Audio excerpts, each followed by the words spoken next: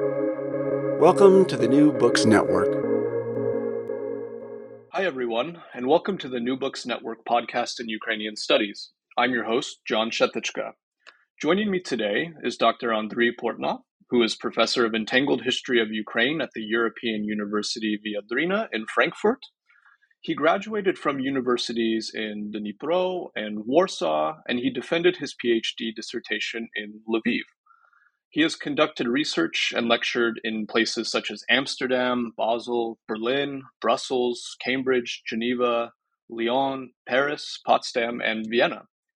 His publications are devoted to intellectual history, historiography, genocide, and memory studies in Poland, Russia, and Ukraine. Today, we will discuss Andrii's recent book entitled Dnipro, An Entangled History of a European City. The book was published in 2022 by Academic Studies Press. Andrii, thank you so much for joining me on the New Book Network's podcast today. Hello, my pleasure. So this book is just really amazing, Andrii, on so many levels, I think, because it combines so many aspects of history. It's intellectual, it's about a city, non-human actors, it's about multiculturalism, it's about nationalism, it's about empire, it's about all these wonderful things. And one thing that sort of immediately stood out to me was that your book acts as a biography of a city, which I'm sure you get told a lot. And I think more than just a biography, it can also be read as a local history, but a local history that's situated in international history and European history, and even a micro history of a city. But I hate to call it a micro history because it also works within the ebbs and flows of different histories that are going on over the course of several hundred years. But what I think is really remarkable is your ability to talk about the city within larger historical processes, is what we do as historians. So I want to start just by asking you to talk more about why you chose to write about Dnipro and why you think its history is important for helping us understand Ukraine and European history more broadly. Yeah, thank you. That's a good question. So I should probably start with the point that the idea on a decision to write a biography. That's a good term, a biography of Dnipro. Came to my mind many years ago. So when I say many, it means more than 10 years ago. And so, frankly speaking, the original plan was to quickly write and publish a book for, let's say, Ukrainian and international audience. And when I kind of planned and even announced it for the first time in Kiev, as I said, 10 years ago, which means the city's official name was Dnipropetrovsk over then. So this is the Soviet version of it, right? And the political situation in Ukraine was very different from what we have now, right? And it was even before the outbreak of war, as we all know now. Of course, the real outbreak was in 2014, even though it was not a full-scale war as we have it now.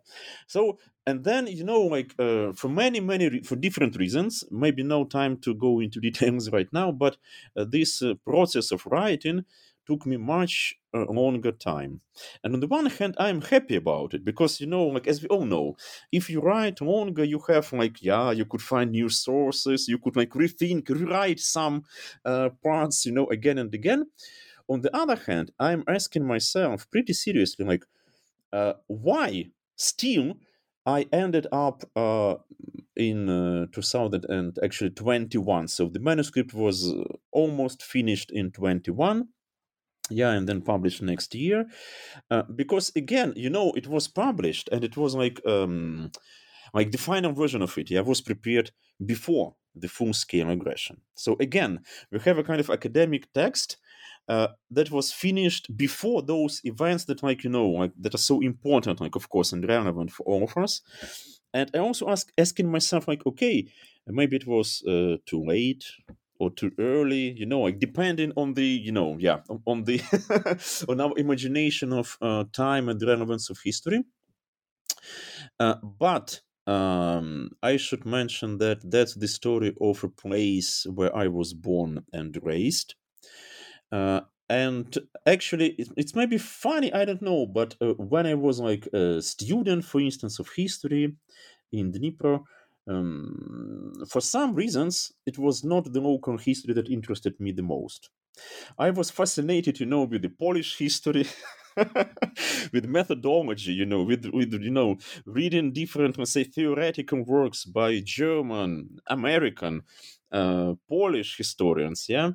But later on, so when I went to Poland to do my second master degree, and then when I defended my dissertation in Lviv, and when I worked for shorter time periods, like in different places in Europe, you've mentioned, I've come to the conclusion that actually what I could do as a historian um, is the biography of my native city, if I may say so, like native, yeah, the place where I was born.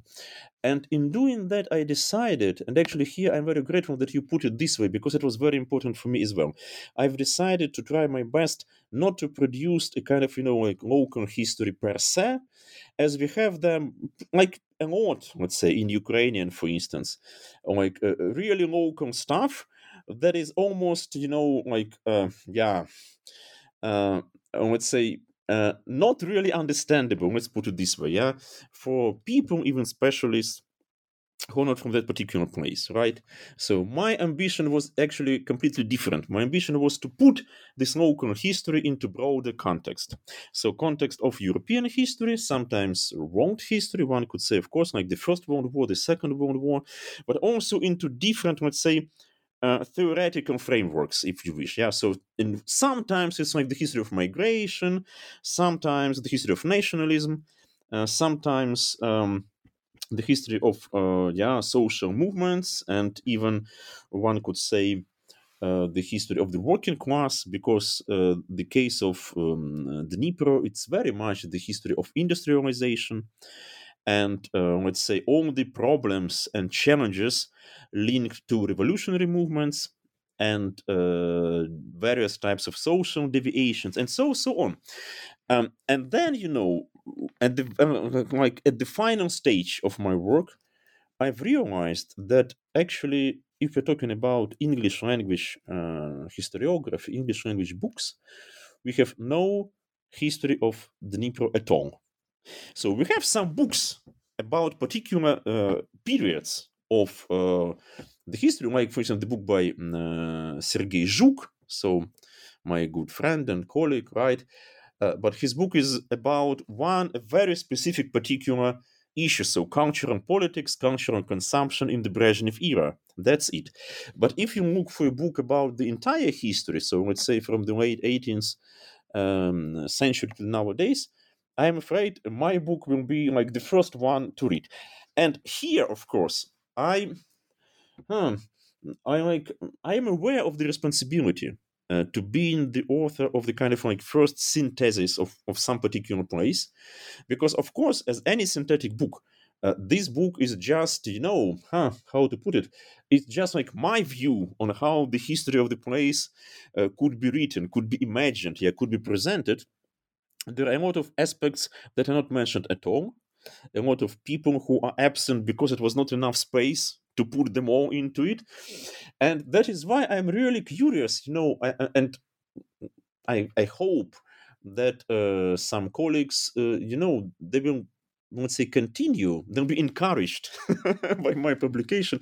They'll be encouraged to go deeper into various periods and aspects of this city's history. And in my view, it's not for the sake of this place, even though it's a beautiful place. It's a beautiful place, and of course, I really hope that relatively soon all of us will be able to go there again, to work in the archives, yeah, to visit the biggest Jewish community center in the world, and so on.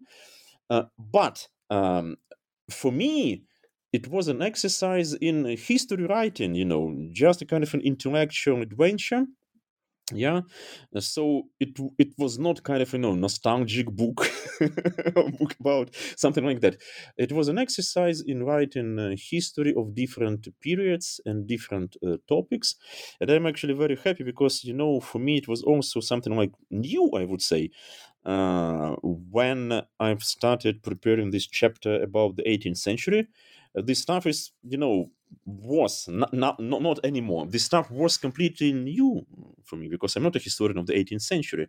So I've learned myself a lot through that, and I've tried to show this fascination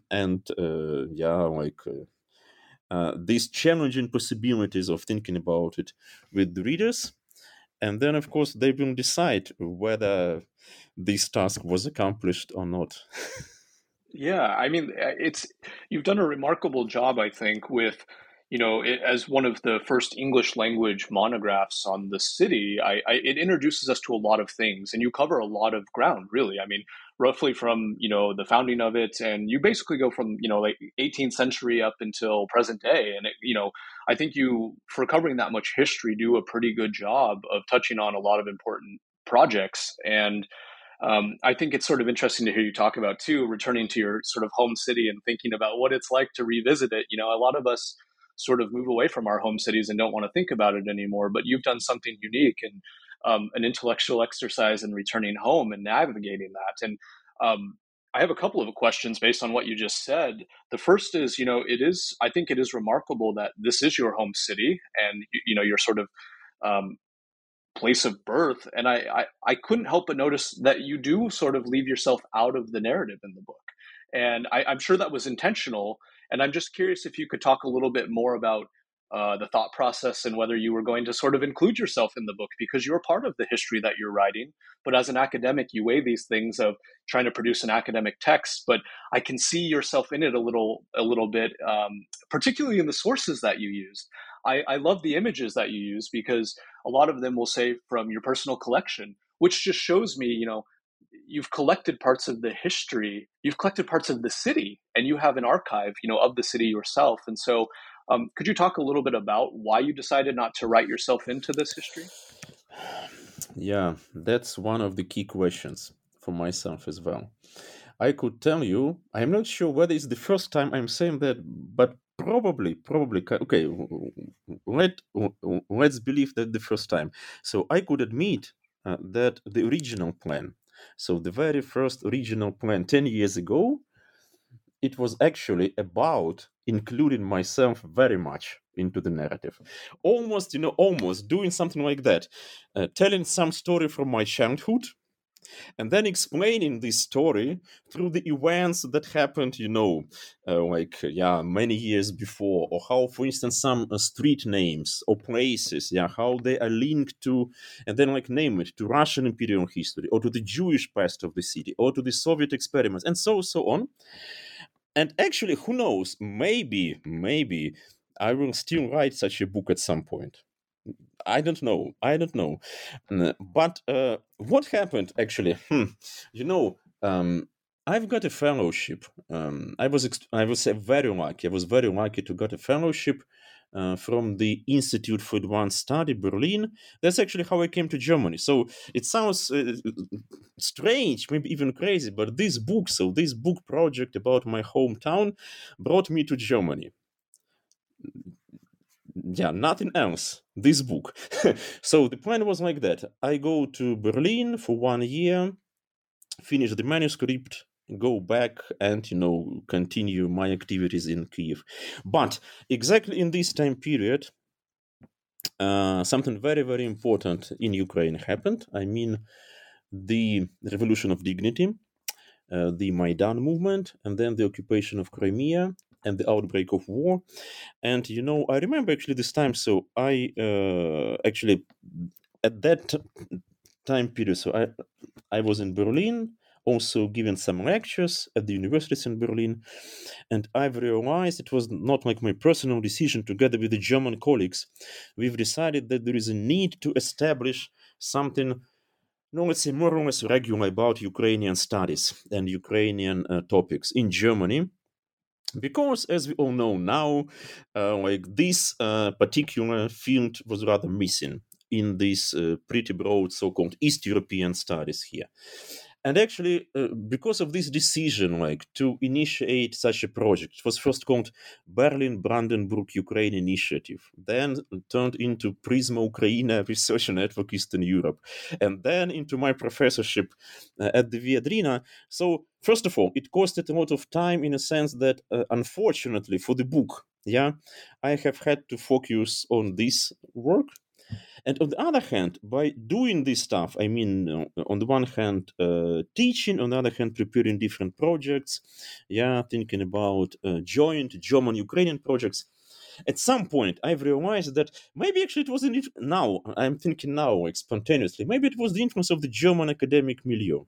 I don't know. I should think about it more. But at some point, I've realized that if I have to publish my book like right now. Yeah, so I failed to do it quicker. So now I should do it maybe not in a German way. I would not say like that, but in a let's use this definition in a purely academic style. And I've started rewriting already, existing chapters, believe me or not. So I have some previous versions in my computer. And actually, this new version was, as you rightly said, it was much less personal and much more, let's say, I wouldn't say neutral, but let me put it this way: it was much more open in a sense of possible interpretations for the readers. So I've really tried to give a cautious reader a chance to decide her or himself, sometimes even how to interpret particular quotes or materials or informations. And it was not done because I believed or I believe in, something like this, like, old-fashioned objectivity of history writing. I'm afraid we have no reason to believe it anymore. But I still think that there are different, let's say, types of engagement. Right. And my engagement in case of this particular book was to, again, being aware of the fact that it's the first English language synthesis of the city's biography, was to try my best to present this, like spectrum, the amount of informations and sources and traditions and whatever, and conflicts also, because the city's history was and still is full of conflicts and problems and so on. And not to focus too much on my own, let's say, personal experience, even if you wish as a child, let's say, in late Soviet Union. It's also like a fascinating topic in itself. But as I said, maybe for another book, not for this one. So the only thing where I still decided, let's say, to use this original plan was to include some information, some stuff that my father and my grandfather and my also grandmother collected, just living in the city. They are also looking into some photos from the family archive, but to use them as illustrations of the narrative and not as the main source, or let's say the main subject in itself. Again, whether it was a good decision, I don't know. It could be discussed. It could be discussed and questioned and whatsoever. But you see, again, I've tried. I've tried to avoid this, impression, because believe me, some people they even ask me about this kind of, implied motivation. Let's say to convince people how great my hometown is, or how fascinating. Yeah, I would say it's great, of course, but the point was different. The point was to show intellectual possibilities of like broad, comparative, if you wish, transnational for sure, thinking about this particular, this particular part of Ukraine in its history, and to do that, I decided to limit, let's say, to limit at least explicitly, my own presence in the book. But believe me, there are a lot of places where I could still, like write an additional, an additional personal comment or observation. But But as I said, who knows? Maybe at some point I'll use this stuff for another publication. Yeah, I mean, I was sort of craving that in the book. I was like, I want to know Andrii's interpretation. Was he at some of these events, later on in the book? And I think we're all really waiting for you to write, a biography of Andrii's Dnipro, That's going to be a great companion book in the future, and I think we'll all look forward to reading it. And I also think it's quite fascinating to hear you talk about this because the book, and your professorship is about the entanglements of European history and the entanglements of Ukraine as part of Europe in this process. And it's sort of fascinating to hear you talk about going to Germany and thinking about yourself as a Ukrainian entangled in a different European space, and then to use that sort of reflection to think back about your hometown. And I see a lot of that in the book, actually, and it's something that I think for listeners they'd be sort of interested to hear a little bit more about, which I think it's interesting when you write about, well, I guess at the time, would have been Katerinoslav, but people were comparing it to other European cities. And I find this sort of geographic thinking and imagination sort of interesting. It was, things like New Athens or one of the Manchesters. And you talk about this at length in one of your chapters about how, there have been many Manchesters across Europe and, in the Soviet Union as well. And they sort of become these industrial hubs and centers. But for whatever reason, Dnipro is not always thought of as one of those Manchesters. And it got me thinking about this. I think you bring up a crucial point about sort of industrialization and the onset of modernity and whatever that means in that context. But you also refer to this process. It brings in a lot of different people together in the cities, and you call it multicultural imperialism. And I'm wondering if you could speak a little bit more about the ways that that sort of industrial and modern process helped to entangle what was then Katerinoslav with the rest of Europe, because they're sort of comparing this place in Ukraine or in the Russian Empire, but then later on in Soviet Ukraine and then, independent Ukraine, they've always been comparing it to other places in Europe. And in that way, they sort of think of it as, how do we fit this place into Europe? So I'm wondering if you could just speak a little bit more about that for our listeners who'd be sort of interested to hear about, that industrialization process there and what that meant to sort of locate it on the map in Europe. Yeah, sure. So that was, and one could say still is, Dnipro, one of the European Manchesters.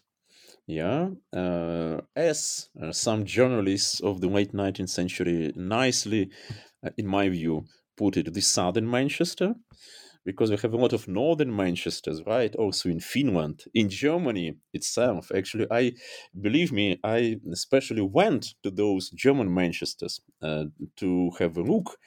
And I should tell you, you could feel, really, it sounds a bit crazy, but you could feel this common, let's say, experience of rapid industrialization. And then later on, quite often also followed by, all types of social problems and environmental problems and economic problems and so on. And this metaphor of Manchester was very popular indeed, very popular indeed. Okay, let's be frank, let's stress it again. This industrialization of the late Russian Empire, so end of the 19th century, it was largely, actually predominantly, if you're talking about this particular region, so southern Ukraine, financed and organized, if you wish, by the enterprises, private enterprises from the Western Europe. Again, if you look at the names even of the people who invested, millions of dollars, as we say nowadays, into Katerinoslav, they were mostly French and Belgian businessmen. In case of Donbass, so Donetsk, it was part of this huge Yekaterinoslav government, right? We are talking about British businessmen. So again, it's fascinating that the late Russian Empire allowed, or even supported, if you wish, this incredible participation of the foreign capital, foreign investments in developing industry there, without money, and then also engineers, also people who came, physically came there to install all this stuff from France, Belgium, Britain, partly Germany. We could not imagine this rapid development of this place. Absolutely not. So it was indeed entangled. It was just part of the European economic development, this rapid capitalist development, right, of the late 19th century. And then it was followed by the Soviet, let's say, Soviet particular, very interesting, very violent story of industrialization. And then after the Second World War, even like more fascinated, if you wish, story of the Soviet violent rocket so nuclear war, Cold War / Cold War industrialization, which occurred exactly in Dnipro, already in the late 40s and then 50s, 60s, 70s. So in this sense, the city was indeed directly linked to Western Europe, to Central Europe. For instance, during the First World War, some plants, so the entire production was moved from Warsaw and Riga to Dnipro. So like western parts of the Russian Empire, because the front line was not so far away. And even nowadays, if you go, and actually I did it also myself, of course, so in the Polish capital, so in Warsaw, where I was a student, as you've mentioned, you could still go to a street which is called Stalowa, so the steel street, and that's the name given after the plant that existed there, but then was removed to Dnipro during the First World War. And so you have the name, no object anymore, but it's like the presence of history, if you know the story, of course. Right. And in this sense, again, one could say that you have this interesting intellectual, let's say, tension between the idea of entanglement and idea of belonging actually to the all European economic system, and another very important idea, especially like post Second World War, idea of the city closed for the foreigners, and closed again because of this rocket industry. And one could even say, if you wish, it is not in my book, but it's about like speculating afterwards, that if you're looking for like the explanatory trends in the city's history, one could say that on the one hand, you have this like trend of integration into, like broader world economic structures. On the other hand, you have this idea of isolation, secretness, and stuff like that. And actually, even if you look, let's say, in pretty recent, so like independent Ukraine years, you see this kind of competition, if you wish, in the city mythology. On the one hand, the presence of this interesting idea that the Brezhnev years, so the years of city closedness, were actually the golden age of the city because of, higher social standards, demographic growth, stuff like that.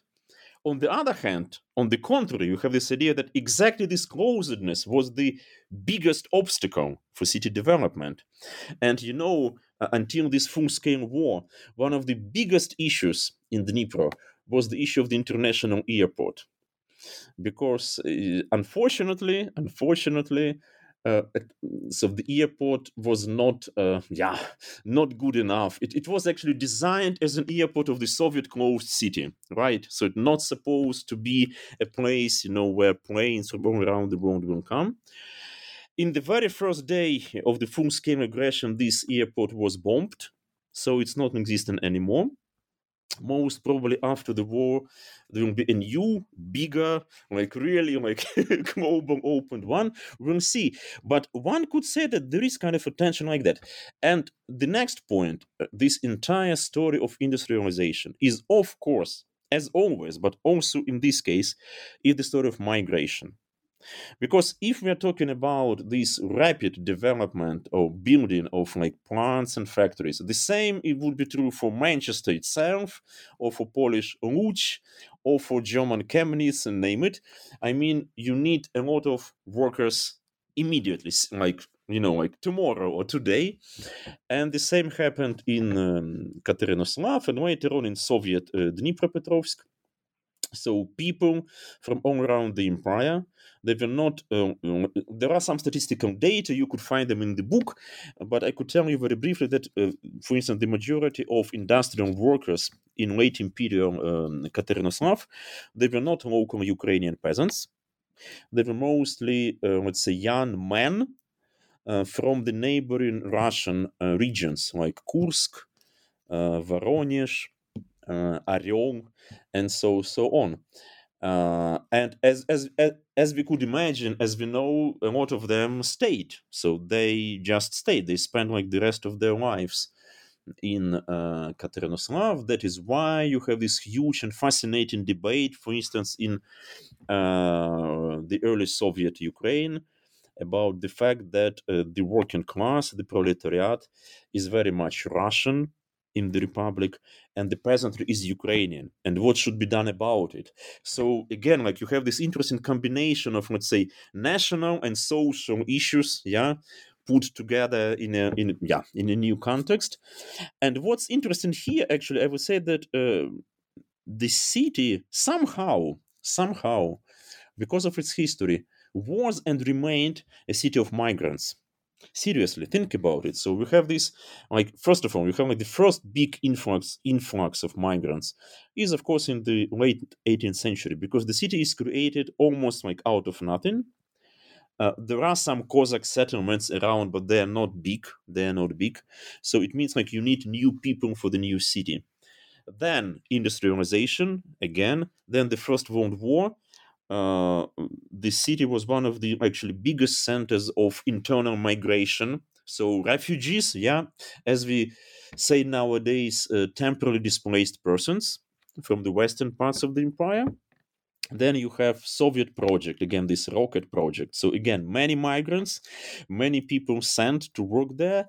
And even nowadays, you see, let's not forget that a lot of people who evacuated themselves from the war in Kharkiv Oblast, in Donetsk Oblast, in Kherson Oblast, they actually moved to Dnipro, so the biggest city which is not far away from the front line, also nowadays. So one could say that this migration, this importance of people who are coming to the place, it's one of the it's like the repeating topic or the repeating issue in this in the city's history. And that's actually interesting because usually the integration of those migrants, people who migrated, it happened pretty quickly and peacefully. So in this sense, it's also kind of an interesting, again, like, historical experience to reflect on.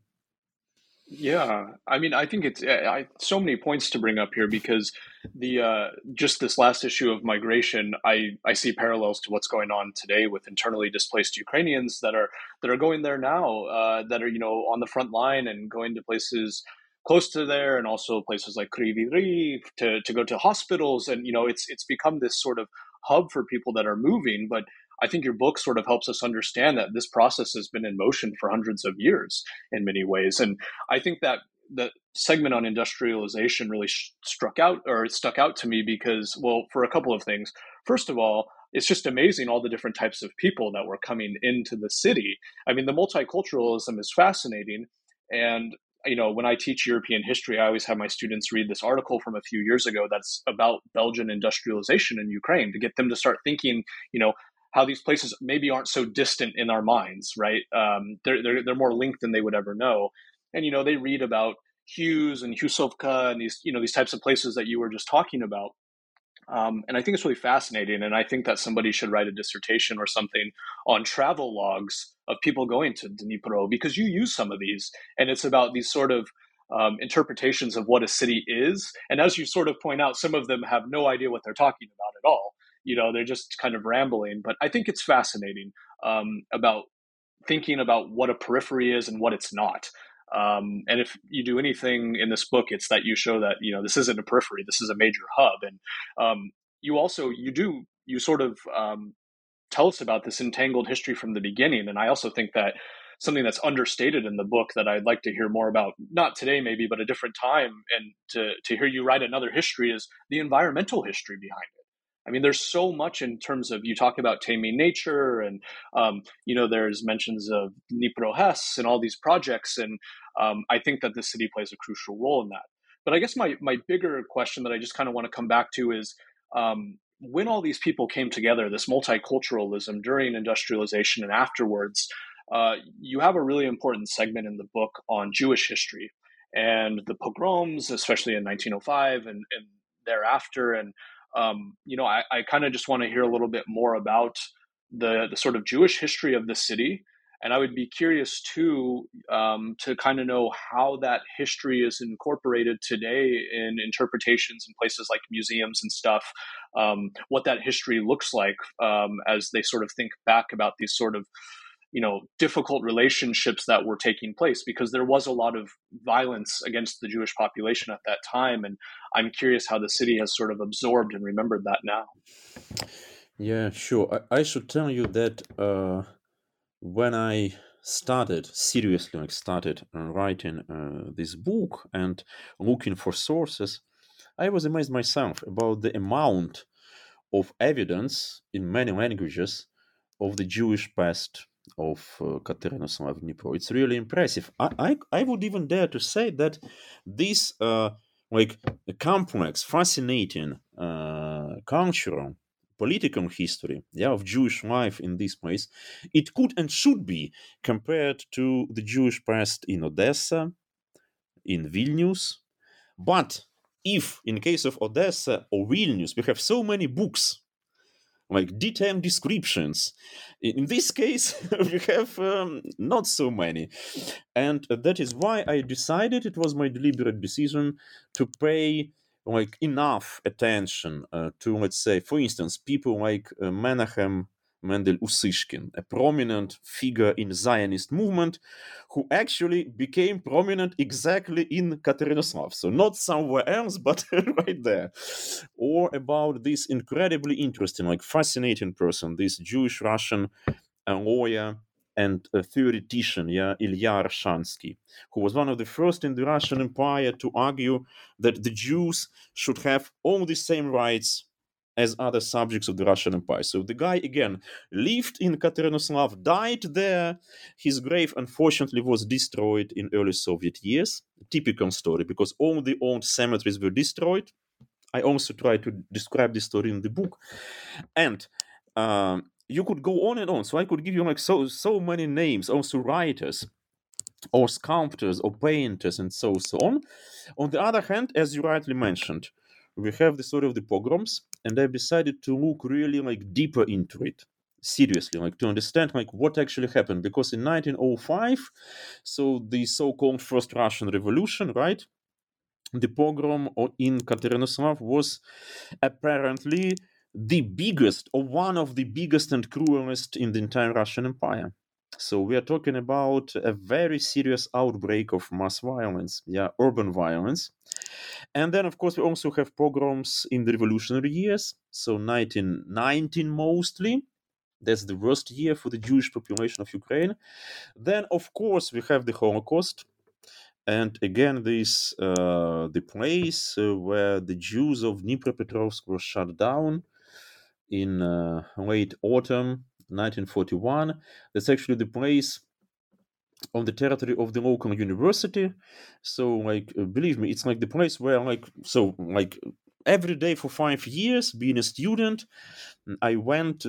We all have, we have to went through it, through this park. So it's really, that's one of the parts of the story I was really planning to write a longer personal account about, but it's not in the book. So why I'm saying that, this history deserves a very serious research. Unfortunately, in the previous histories of the city, published in Ukrainian and Russian, because again, all the previous histories, they are only in Ukrainian and Russian. Usually, the Jewish aspect is not really well presented.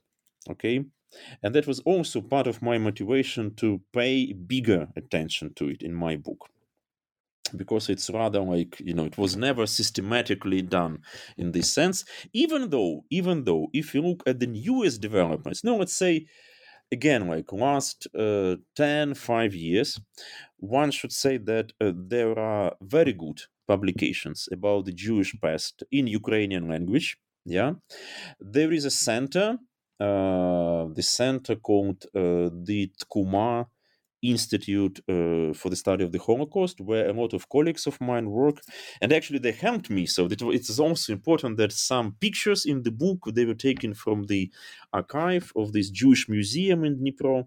So nowadays it looks pretty impressive. And again, let me stress it again: in Dnipro, we have this huge menorah Jewish community center. It's a unique building or object, not just for Ukraine, for Europe for sure. I would dare to say for the entire world. So you have a huge territory with the synagogue, but also conference halls, libraries, restaurants, hotels, name it, all of it. And actually, when in the year 2019 we organized the summer school in Dnipro, of course, I immediately connected my friends in this menorah center, and they gladly agreed. So we've had our mostly German summer school in this menorah center. It was no problem at all. On the contrary, what is important here again nowadays? Again, talking about like independent Ukraine, right? The Jewish life or the Jewish community is really well integrated into the city's life and city's activity. One could also and should probably talk about the revival of Jewish life that happened largely due to the activity of the rabbi who came from New York to Dnipro. Yeah, Rabbi Kamenetsky, a prominent pupil of Rabbi Schneerson, so a very famous and important figure in the history of Hasidism, who actually also had family ties to the city, so to Dnipro, and all of it.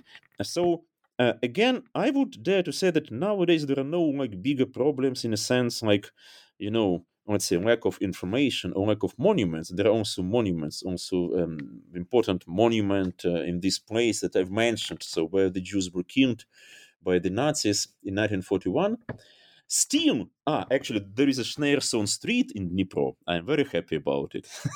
So there is a street renamed after Schneerson very recently. It happened 5 years ago. So it's a new development.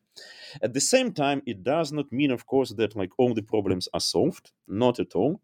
I would say I'll just give maybe let me give one example. I would say it's very important to write, to rethink and write again a proper history of Jewish Yiddish literature in late 19th, early 20th century Katerinoslav, if possible, entangled with the history of Ukrainian, Russian, and Polish literatures in the time. And again, believe me, I have found some materials about it after the book was published. So hopefully I'll do it at some point also myself. But it's really amazing how the Jewish cultural life flourished in the 1920s and how it was all stopped in late 1920s. So when Stalin actually started this, let's say, this entire project of collectivization, 5-year plan, and cultural revolution in the Soviet Union. And unfortunately, the story of the 20s is less known as it deserves to be known. So there are some aspects to be done here. But again, let me stress it again. At present moment, the Jewish component or the Jewish past, is really integrated into the image of the city. Actually, quite often it is called the Jewish capital of Ukraine, which I also find a very nice, very nice name indeed. And it's also integrated into the city's historical narratives, even though, again, I'm looking forward a new Ukrainian language synthetic book of the city history, because the books we have, they were published earlier, and they were unfortunately influenced by this, mostly Soviet tendency, and not to stress the Jewish presence at all. Yeah, so in Soviet narrative, as we know, not just in the context of the Second World War, but especially in the context of the war, Jewish victims were just called peaceful citizens. Peaceful citizens, and and yeah. So this has to be changed, and I think what I've did in my book, so I've tried to show that at least if we know from statistical data that the Jewish population constituted almost 40% or more than 30% for sure of the city population in late 19th century, it deserves also the proper amount of historiographical attention in the book about it, and that's how I that's how I decided to divide those parts. And I hope it would be of some interest also for specialists in Jewish history. Yeah, absolutely it will, and I think it's critically important. I thought it was a really it gave us a good taste of things that we can do to study that history more fully. I think, and I think a lot of people will read this and pick up on that, and start to think about how they can write histories of all those things that you just mentioned. So I have one more question for you as we sort of conclude and wrap up our interview. I was thinking back to sort of how you started this book, talking about how people thought of Dnipro in 2013, 2014, and this sort of stereotype as in your quoted words in the book, stereotypical Eastern Ukraine, but how it's not that simple. And these binaries of how we view Ukraine and these cities more generally is insufficient for understanding the complexity of all these places. And I sort of, as I was moving through the book, I was sort of startled by some parallels of the way that the Russian Empire viewed southern Ukraine and specifically Katerinoslav as, a place of chaos that needed to be made unchaotic, and then thinking today about what Russia is doing to Ukraine, waging this war on Ukraine.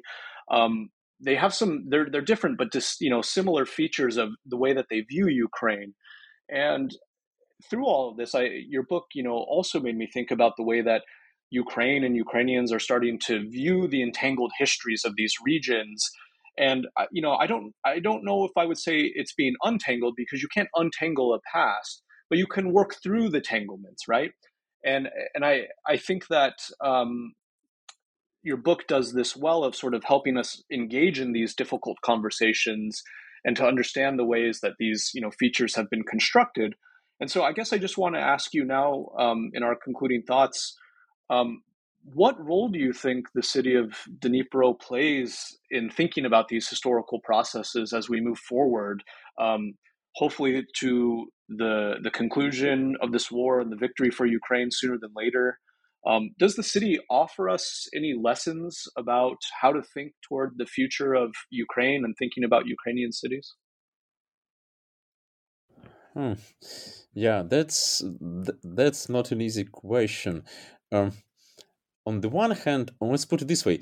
I was very happy, I was very happy to figure out when the book was already published that another book about Kharkiv also just came out. Why I'm saying that? I believe that we need more biographies of at least bigger Ukrainian cities to be included into, it's international academic debate, academic life. Because I would also say it could help us to feel that, first of all, it's not just, let's say, Ukrainian in ethnic or whatever sense. It's much broader. So it is directly linked to the people and processes that we already know, like this example I've mentioned, the Zionism. So again, if you need to understand properly uh, let's say the starting points, the development of Zionist movement, you should go to Dnipro and have a closer look, and not just look on Herzl and Vienna and stuff like that, right?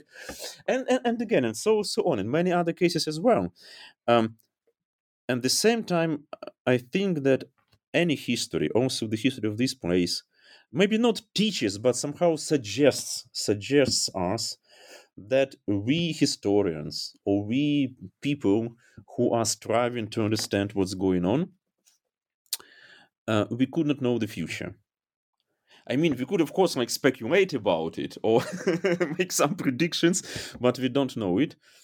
And I also tried to give some quotes from different sources, how different, like clever people from the past, how they tried to grasp the future which is coming. For instance, some would say, there is no hope for economic development of this place because of the nature, yeah, because of the Dnipro River and the rapids and how it's all done, yeah.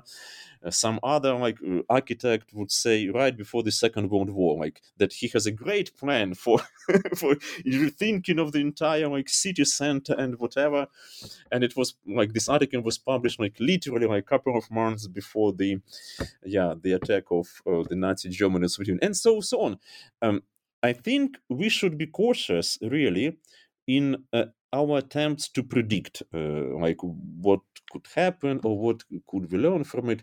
But at the same time, and that amazes me indeed, at the same time, one could still see kind of continuation or some like lines that are going through the centuries, like the one about the migrants that we just said, or for instance, some even metaphors used to define this city, like the metaphor of, like a place being groundless or having not enough foundation. It could be found in different literary texts from the 18th century up to nowadays. And even though like the context is completely different, there is still this feeling that that it's like it's step, yeah, it's south, it's all like moving fast, and like who knows where it brings us. So I think that it's normal and it's very much okay that Dnipro, as well as the entire Ukrainian people, tries to, somehow redefine itself also nowadays.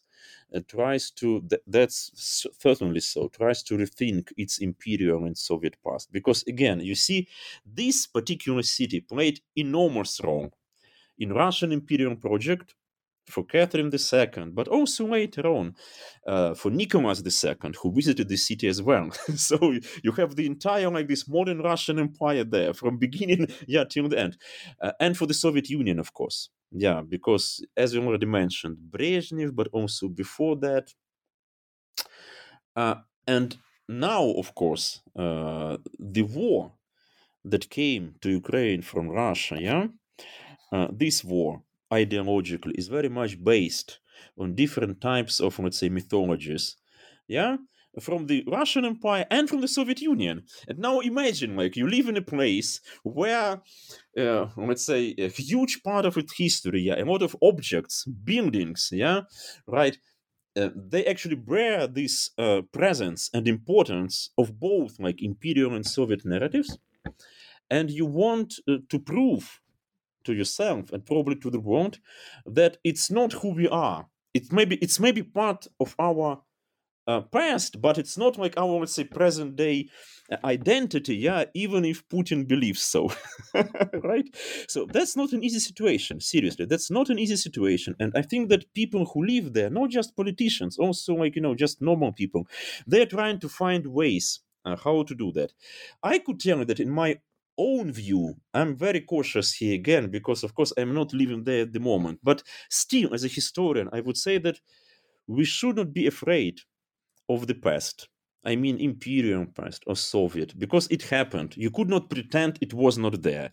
You could not pretend Brezhnev was not the first secretary of the local, branch of the Communist Party, or that it was not the center of rocket industry, rocket missile industry of the Soviet Union, or that Catherine II visited the place. And also we have this correspondence, between the empress and Potemkin and stuff like that. I think that nowadays Ukraine should not be afraid of it. It should just somehow clearly formulate or say that what happened in the past does not imply then that's the social reality we have nowadays. And if we are kind of like logical, pragmatic, educated people, it's not an it's easy to understand that it's the same, as it was in many other parts of Europe, of course. And then this political danger somehow disappears, at least in my belief, and we should just proceed with a serious research and serious conversation about it. And in order to make this conversation not just responsive but also interesting, in my view, it should be complex. So it should not be limited to just one aspect of it. It should include, as I've tried in my book, it should include like all those sometimes confronting, parts and visions.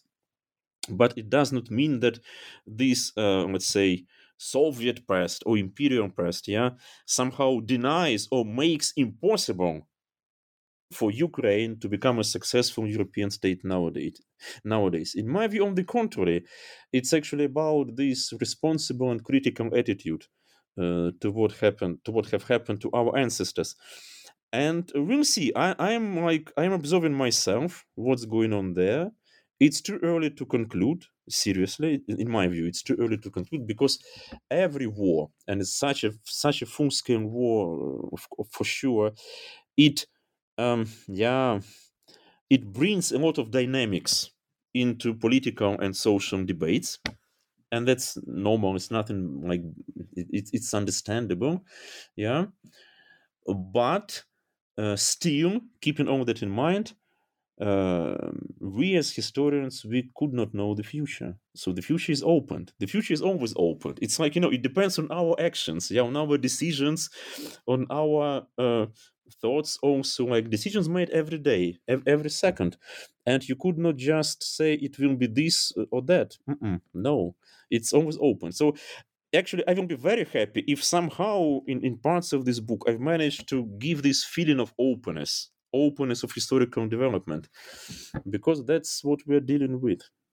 Mm-hmm. I think it's a beautiful way to end. And as a historian, I couldn't agree more. We can't be afraid of the history. It is complex, and we need to understand it and write those complexities.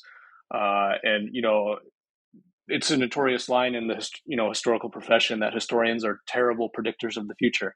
There's a great lyric in a song from one of my friend's bands from a small town, Loveland, Colorado, called "Shooting Down Satellites." They're no longer together, but they had a line in one of their songs called "The future is unwritten, authors wanted." Right, and so I think that's where we have to leave it.